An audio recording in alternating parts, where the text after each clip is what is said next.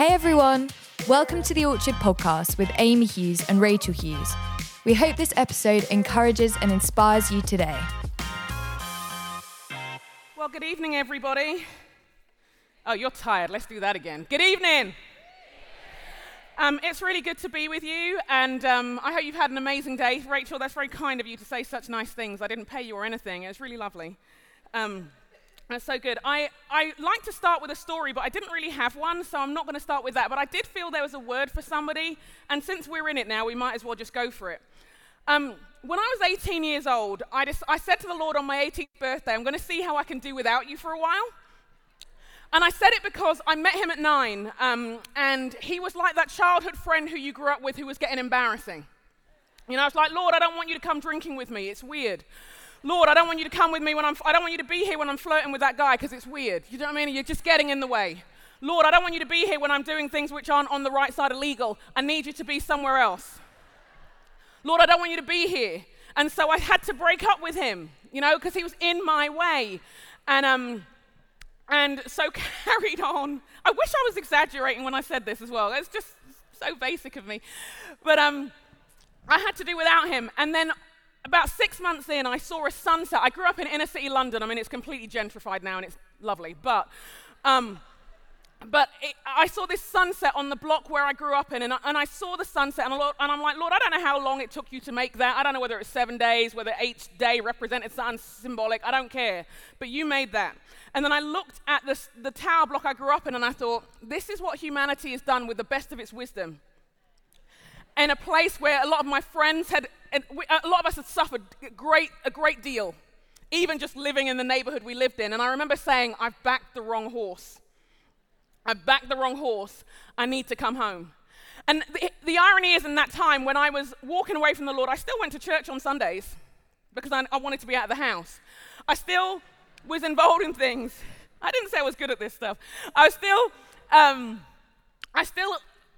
sang all the songs. They were of a 90s persuasion. I still sang all the songs and all of that, but I was gone. And I feel that there may be some of you here tonight who have recognized you've backed the wrong horse, sis. And that you know the songs. And there are reasons. There were reasons why I walked away. There are reasons why it's been so hard to walk with him. But the Lord's like, it's all right. I'm not here to condemn you. He's not even saying this to shame you. It's just because he sees you. And he adores you. And he's committed to you. And so he's inviting you, come home. No shame on you, no condemnation. That's a Satan thing. That's not a Jesus thing. There's no condemnation for those who are in Jesus. But come home. Save yourself the time. Save yourself the money. Save yourself the energy.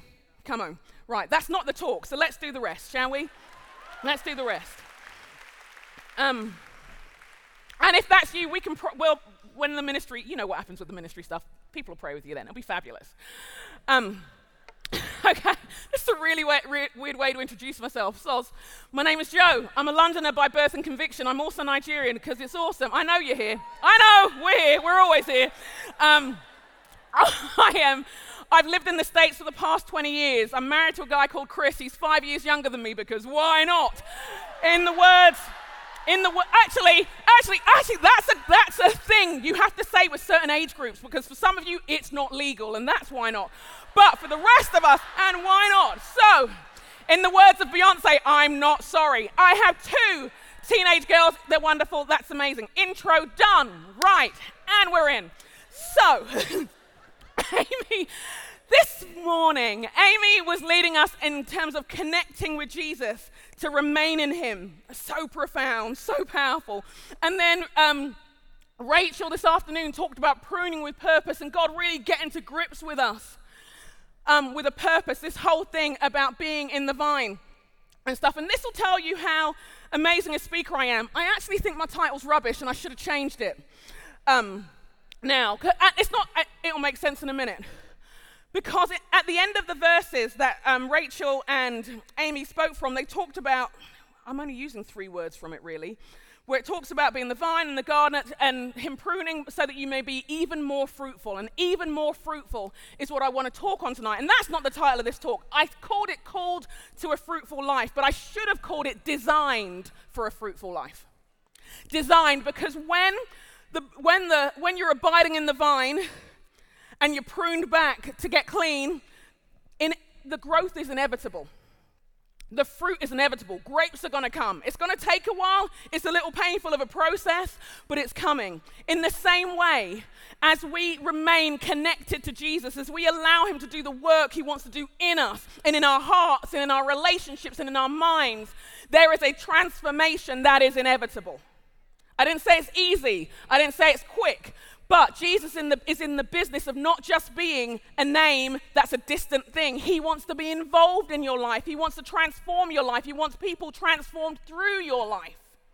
We're designed for a fruitful life. And when we mean fruit, we do mean more than berries and grapes, lovely though they are. But a life which is effective, a life which has an impact, a life that makes a difference. That's what we're talking about when we mean fruitful. Lives transformed, the kingdom of God at work. You see, every generation has to work out how they'll respond to the challenges and the opportunities of their day, all of us. And every generation throughout humanity has been designed with a twofold purpose: to know God intimately, but also to represent him in the world. To represent him in the world. And what Jesus does when he comes to earth is to restore what the plan was all along. That God's people would know him well and represent him well, stay connected to him, and then be fruitful all over in every place that they've been sent and every place they've been set. And so what I want to focus on, when I get my head together, what I want to focus on is some examples of what that fruitfulness looks like.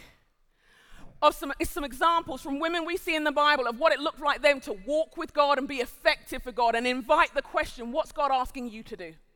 What is God inviting you into? Because he's still in the business of making things new. In the Bible it says this in Ephesians, and this is the Message translation. It says it's in Christ we find out who we are and what we're living for.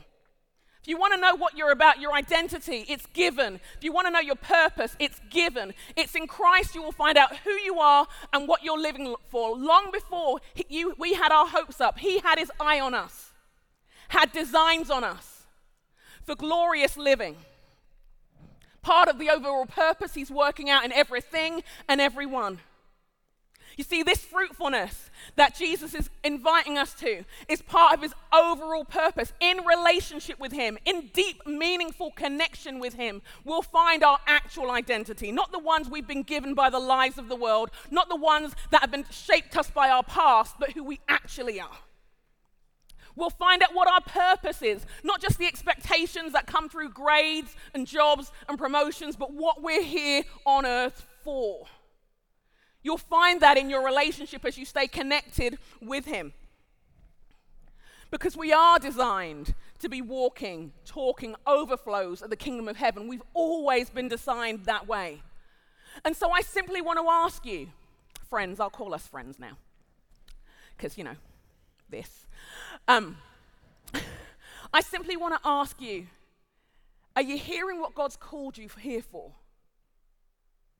Do you know what his purpose is for your life? Do you know the life he wants to have for you? Part of the reason I walked away from the Lord when I was 18 was, well, like I said, he was getting in the way. Also, I was kind of bored, to be honest. I was kind of bored. I hadn't quite got a picture of the transformation God wanted to bring in the world. I hadn't got a picture of the ways he was inviting me to get involved in the renewal of all things. It felt like it was just a behavior modification program, and that I was failing. And so I thought, if I'm going to fail, I'm going to fail well. I'm going to fail hard. And I needed to reset. So what I want to bring us to is the original picture where this fruitfulness came from, and unpack that a bit for us. At the very beginning in the book of Genesis, when God makes humanity, we hear what his heart had in mind. And it says this: so God created human beings in his own image. In the image of God, he created them, male and female, he created them. And then God blessed them. before I read on, I'm always touched by that God's first thing when he saw us was not to place expectations on us, was not to work out whether he'd approved of us, but blessing. I sometimes wonder whether we carry these expectations of trying to be perfect for Jesus. Whether we carry these expectations of whether we're too much for him or not enough. It's a horrible tension to be in, and neither of them work for us. But he starts with blessing. Anyway, that was a detour. Let me come back. Then God blessed them and said, "Be fruitful and multiply. Fill the earth and govern it. Reign over the fish in the sea, the birds in the sky, and the animals that scurry along the ground." He's given them this big picture of this beautiful world and says, "I've given it to you. Now get on with it. Lead, reign, rule," to both men and women, we see here. But this thing about being made in his image is something I want us to just focus on for a little bit longer. The word in the Hebrew is, I can't pronounce it, and I wasn't there, it's ancient Hebrew. So, the word is tselem, and it means image or likeness, and that's not like a mirror image. But for the first hearers of those words, it was a powerful thing because back in that era, the only people who were seen as image bearers were royalty, were celebrities. They were the ones who were made in the image of a god in some way. But what we see in this story here, in this creation narrative here, is God is saying, "I'm making every man and woman in my image, in my likeness." The understanding of being an image bearer was that you reflected them, but you also represented them. It's not just that you're meant to be like him in a nice way, although that'll be lovely because social skills are great, but that you are also a representation of God on earth. That you reflect him. A fruitful life means that we reflect him and we also represent him. We be with him, but we do in his name as well. And in what areas? In our character, for example, that we reflect him. That as we stay connected to Jesus, as we keep our relationship with Jesus alive and honest and real, that we would expect some transformation in how we live our lives. In our character, that we'd love like him, that we'd maybe learn how to forgive the way he forgives. I find that one a little tense sometimes, to be honest, because I'm excellent at bitterness. Really good at it. It's like my reverse spiritual gift. If you needed some mentoring in it, I could really help you in it. But part of being in relationship with the Lord and him transforming our hearts and our lives is that he can even transform those areas. Maybe there's someone you hate, struggle with in some way. Maybe there's someone you don't like, praying for to change them or something. Is it just me? No. But being transformed by the vine whose life is coming into our life, reflecting the image bearer, the one in whose image we're made, means there's a transformation taking place. And I know forgiveness isn't cheap. And I know that it's costly. One of the biggest journeys for me in forgiveness was forgiving my dad who'd abandoned our family before I was born. And it was a 20-year journey. 20 years. Going there, sometimes walking back and thinking, nah, and then coming back again. And allowing the Lord to heal and restore and redeem and heal and restore and redeem. The Lord knows. I don't know your stories, but the Lord knows. Some of the things that you're struggling to forgive are a big deal. And that's why he died for them. Because they were so big a deal that he wanted you to be free. I don't know if it was Mandela who said, I think it was Mandela, but it was somebody who said, unforgiveness is like drinking poison and waiting for the other person to die. And some of us may be missing out on what God wants to do in our lives and through our lives because in a bid to kind of tell us this thing mattered, we've held on to the grudges. In a bid to kind of hold some sense of confidence or something, we've held on. And the Lord's like, don't worry about whether you think it mattered. I think it mattered. I think it mattered so much that by my wounds, you can get healed. Will you allow him to take you on a journey of transformation? Even if it's 20 years in the building. Because the Lord is in the business of transforming you. As an image bearer, it's also in our relationships. Do our relationships reflect him in some way? If we are going to remain in the vine, it's not just our character, it's our relationship too. It's also our skills. And I want to sit on this one for a little moment. I think sometimes we think our abilities, we made them up ourselves. Do you know what I mean? And then we feel bad about using them, and am I being proud for using my gifts? And am I being like, and we overthink it. Like, God knows he gave you a brain and everything. He quite likes the way that you use it. He's given you these gifts and abilities, and there we are hiding them and burying them and calling it humility. When actually, God is not like, oh my goodness, I gave her a brain. Oh, myself, she's great with numbers. God, that's a good one. Let that one ride in your minds. That was a good job. I'm just telling you. That was free. God is not shocked with your gifts. God is not intimidated by your gifts. God does not think you're too strong. God does not think you're too feminine. God does not think all of these things. He shaped you and delighted to make you this way. Will you allow him to soar through your life? Will you unwrap every gift he's given you and represent him in the world? Yes, that way you have with numbers. Yes, that way you have with people. That way you're an amazing listener. Yes, those songs that you write, that art you create, that thing you have with business, made by the very hand of God. Not a problem, because God is not intimidated, and you living into your gifting does not make him feel insecure. He celebrates you. He doesn't tolerate you. He's excited about you. But will you own it? Will you live into it? Will you allow the fruit to come? Or will you hide it away? I sometimes compare this bit to Christmas. My girls, when they were younger, they thought all our family are all around the world. And the only way we can help them discover what gifts they need to give us for Christmas is to come up with some PowerPoints that our parents can email around, and we'll give them links in the PowerPoint so that people will be blessed enough to click that link and buy the gift. They started doing this about 10 years ago. It's really working for them, by the way. And then on Christmas Day, they, like everybody, unwrap the gifts.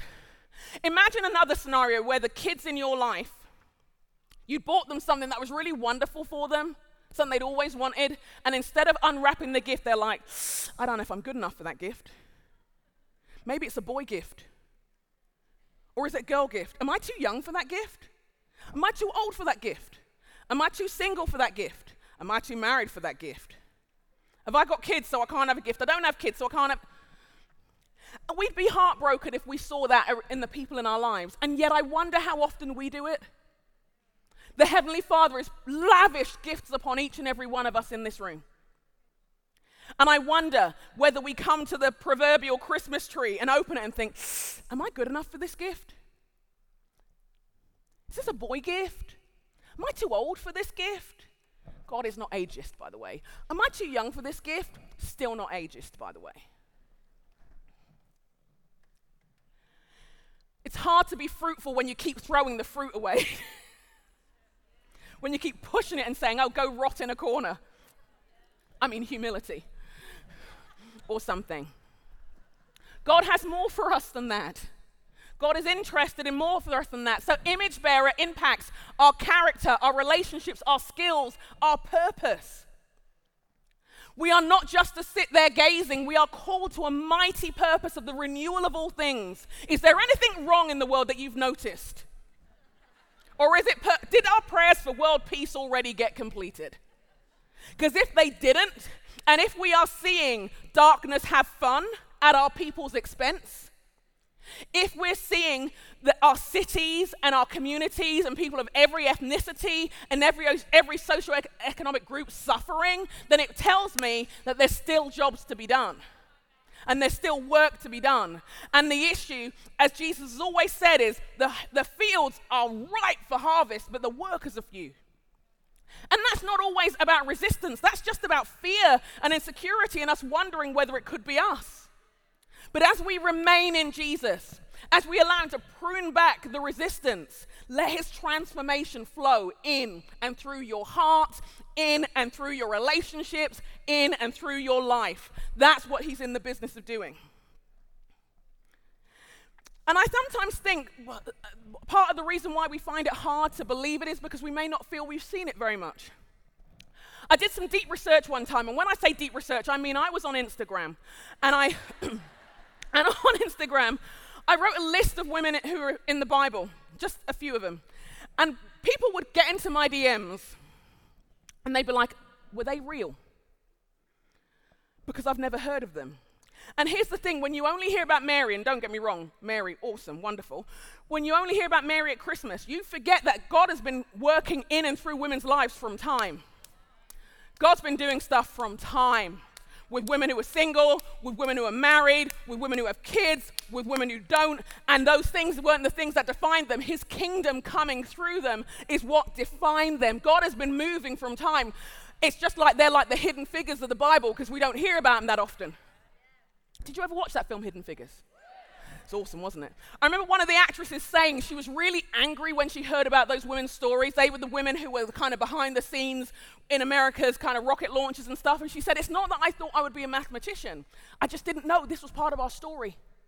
I didn't know what I could be because it's hard to be what you can't see. So let me make a couple of introductions for you before we land. This is just a few of them. Some of them you might have heard of. Some of them you might think I'm making up. I ain't making nothing up. They're real. Because who's got time for that? No one. No one's got time for that. Let me name a few of them. Let me name a few because there's many more because I couldn't get them all on a slide. And also there's ones that we don't know the name of, but they were still awesome sauce with the Lord. My kids have told me I've got to stop saying awesome sauce because no one says it anymore. I do. So there. Anyway.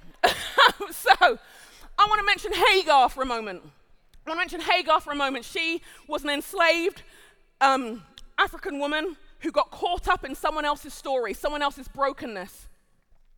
In Abraham and Sarah, not their finest hour, and that's putting it really politely, not their finest hour. And as she escapes, the Lord meets her. And Hagar, this woman who was seen as a nobody and a nothing, is the one who says, you are the God who sees me. And she speaks a word that theologically has carried generations of people through. Songs have been written. She was more than property. She was more than useful. She had a voice. Remember the voice that we were speaking out? And I mentioned Hagar. I wasn't going to mention her, but I felt the Lord say that there are some of us who have been treated badly by God's people. And it's left us feeling used and abused. And the Lord wants you to heal, but he also wants you to know there is a purpose beyond the healing. There is a calling still on your life. And even though those leaders weren't great with you, God is not done with you. And God will not use you in the way that people have used you. So Hagar, there's Miriam. I'm not going to do one at a time because otherwise we're here all night, loves. Can't. Just take a picture and look at them. And Miriam, I like Miriam because we see her in different chapters of her life. We meet her in her teens when Pharaoh is killing all boys under 2, she saves her brother's life. I think that's rather awesome. That she defies the powers that be. She defies what the enemy would do. She defies what the political systems would do. And she's involved in the rescue of her brother who happens to be a man who grows into a man named Moses. That's what she does in her teens. Later on, we see her leading God's people in worship. Later on, we find that she's a leader of all of these people. In different chapters of their life, God is using her in different ways. That's what fruitfulness looked like for her. There is Huldah. Oh, no, I mentioned Shira. Oh, there's so many to choose from. Okay, I'm going to mention Shira, then I'll go back to Deborah. Shira, you don't hear about her much. She's in one verse, 1 Chronicles 7:24. All we know about her is that she built 3 towns. But that's kind of awesome, because that's all God saw fit to mention. She built 3 towns. I'm like, result, awesome source, wonderful. There's Deborah, who is a judge. She's a spiritual leader and a civic leader. These women had jobs, friends. They had jobs, and God was moving. Her work brought peace for a generation. That's what we see when women are living in their fruitful lives. There is Joanna, Susanna, and Mary. We meet them in Luke chapter 8. And they have complicated lives. They've been so transformed by Jesus. They bankroll his mission. They are wealthy women. Joanna, I like to mention, not just because of my own name, and it's not a narcissism thing, it's just because I know a bit more about her. She is married to a guy called Chusa, who is the manager in Herod's household. This is complicated money. Herod's not great in those passages. If you read around Herod and a story with John the Baptist, you know it doesn't end well. It's not good.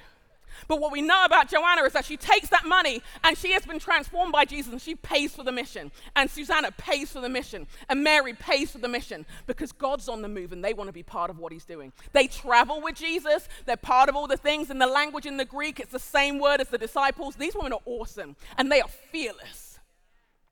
And they will not be tamed by what society expects of them. They will live into the fullness of what God has got for them. These are our ancestors. These are our role models. Will we live into the fullness of what God has got for us? A couple more I will end with.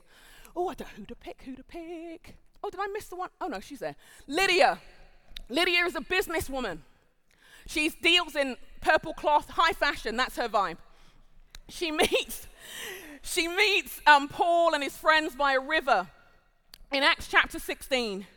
And when she is transformed, she invites them to come and stay at her home. In that time, the home was the business and the social center of the world. They plant a church there. That church is we see a letter to the Philippian church later on. And just so happens, as Lydia opens the door, she opens a new area of ministry that Paul hasn't done yet. That area of ministry is called Europe. These are your forebears. These are the women who have been walking, talking, overflows of the kingdom of heaven. They are single, they are married, they are with children, some don't have children, some we don't know. There are grandmothers and mothers, there are teenagers, there are poor women, they are every social and economic group, they are every ethnicity, they are God's people, and they are moving. They are on it for the kingdom of God. This is who we are. This is what it looks like. I'm glad that slide's still there, otherwise I'm just pointing at nothing. This is what it looks like to walk with the Lord. For God to use, to meet you in your brokenness, to meet you in your wealth, to meet you in your poverty, to meet you in your captivity, to meet you in your marriages, to meet you in your singleness, to meet you with your children or without, or to meet you in a mad mix of all of it. And the kingdom of God is coming, and they played their part in the renewal of all things. And many, many more of them. And so I land with this. What's God inviting you to do? What's God inviting you to do? Because here's what it says. And Rach, I'm ready. Here's what it says. In the last days, I'll pour out my spirit on all people. Your sons and daughters will prophesy. Note there are women involved there. Your young men will see visions. Your old men will dream dreams. In those days, I'll pour out my spirit, even on my servants, men and women alike, and they will prophesy. God is calling us. The future is too important to be left to chance. What are the gifts you need to unwrap? What is the calling God has placed on your life? What is God saying about your careers, the businesses you need to plant, the songs you need to write, the churches you need to plant, the entrepreneurship, the non-profits, the charities that God's inviting you to start? What's He calling you to? It is time to dream bigger. It is time to dream bigger for the transformation of the world in which we live. And we know it's not easy because this is Jesus, this isn't Disney. We know it's hard work. But are we called? I invite you to stand in your calling, unapologetic, unashamed. I invite you to not write yourself off because of your age. I invite you to not write yourself off because of your marital status. You got status whether you're married or not. I invite you to not write yourself off because of fertility or infertility. That's in those women's stories as well. God's not done. All the reasons that you think you can't are nothing to God because He has the power to say, but I can. Are we ready to move? It's time to bear fruit. Stay connected to the Lord. Let Him prune off the junk. Pick up your gifts and let's go. Thanks so much for listening. We hope you enjoyed this episode. Follow us on socials @The Orchard Women to find out more about everything coming up.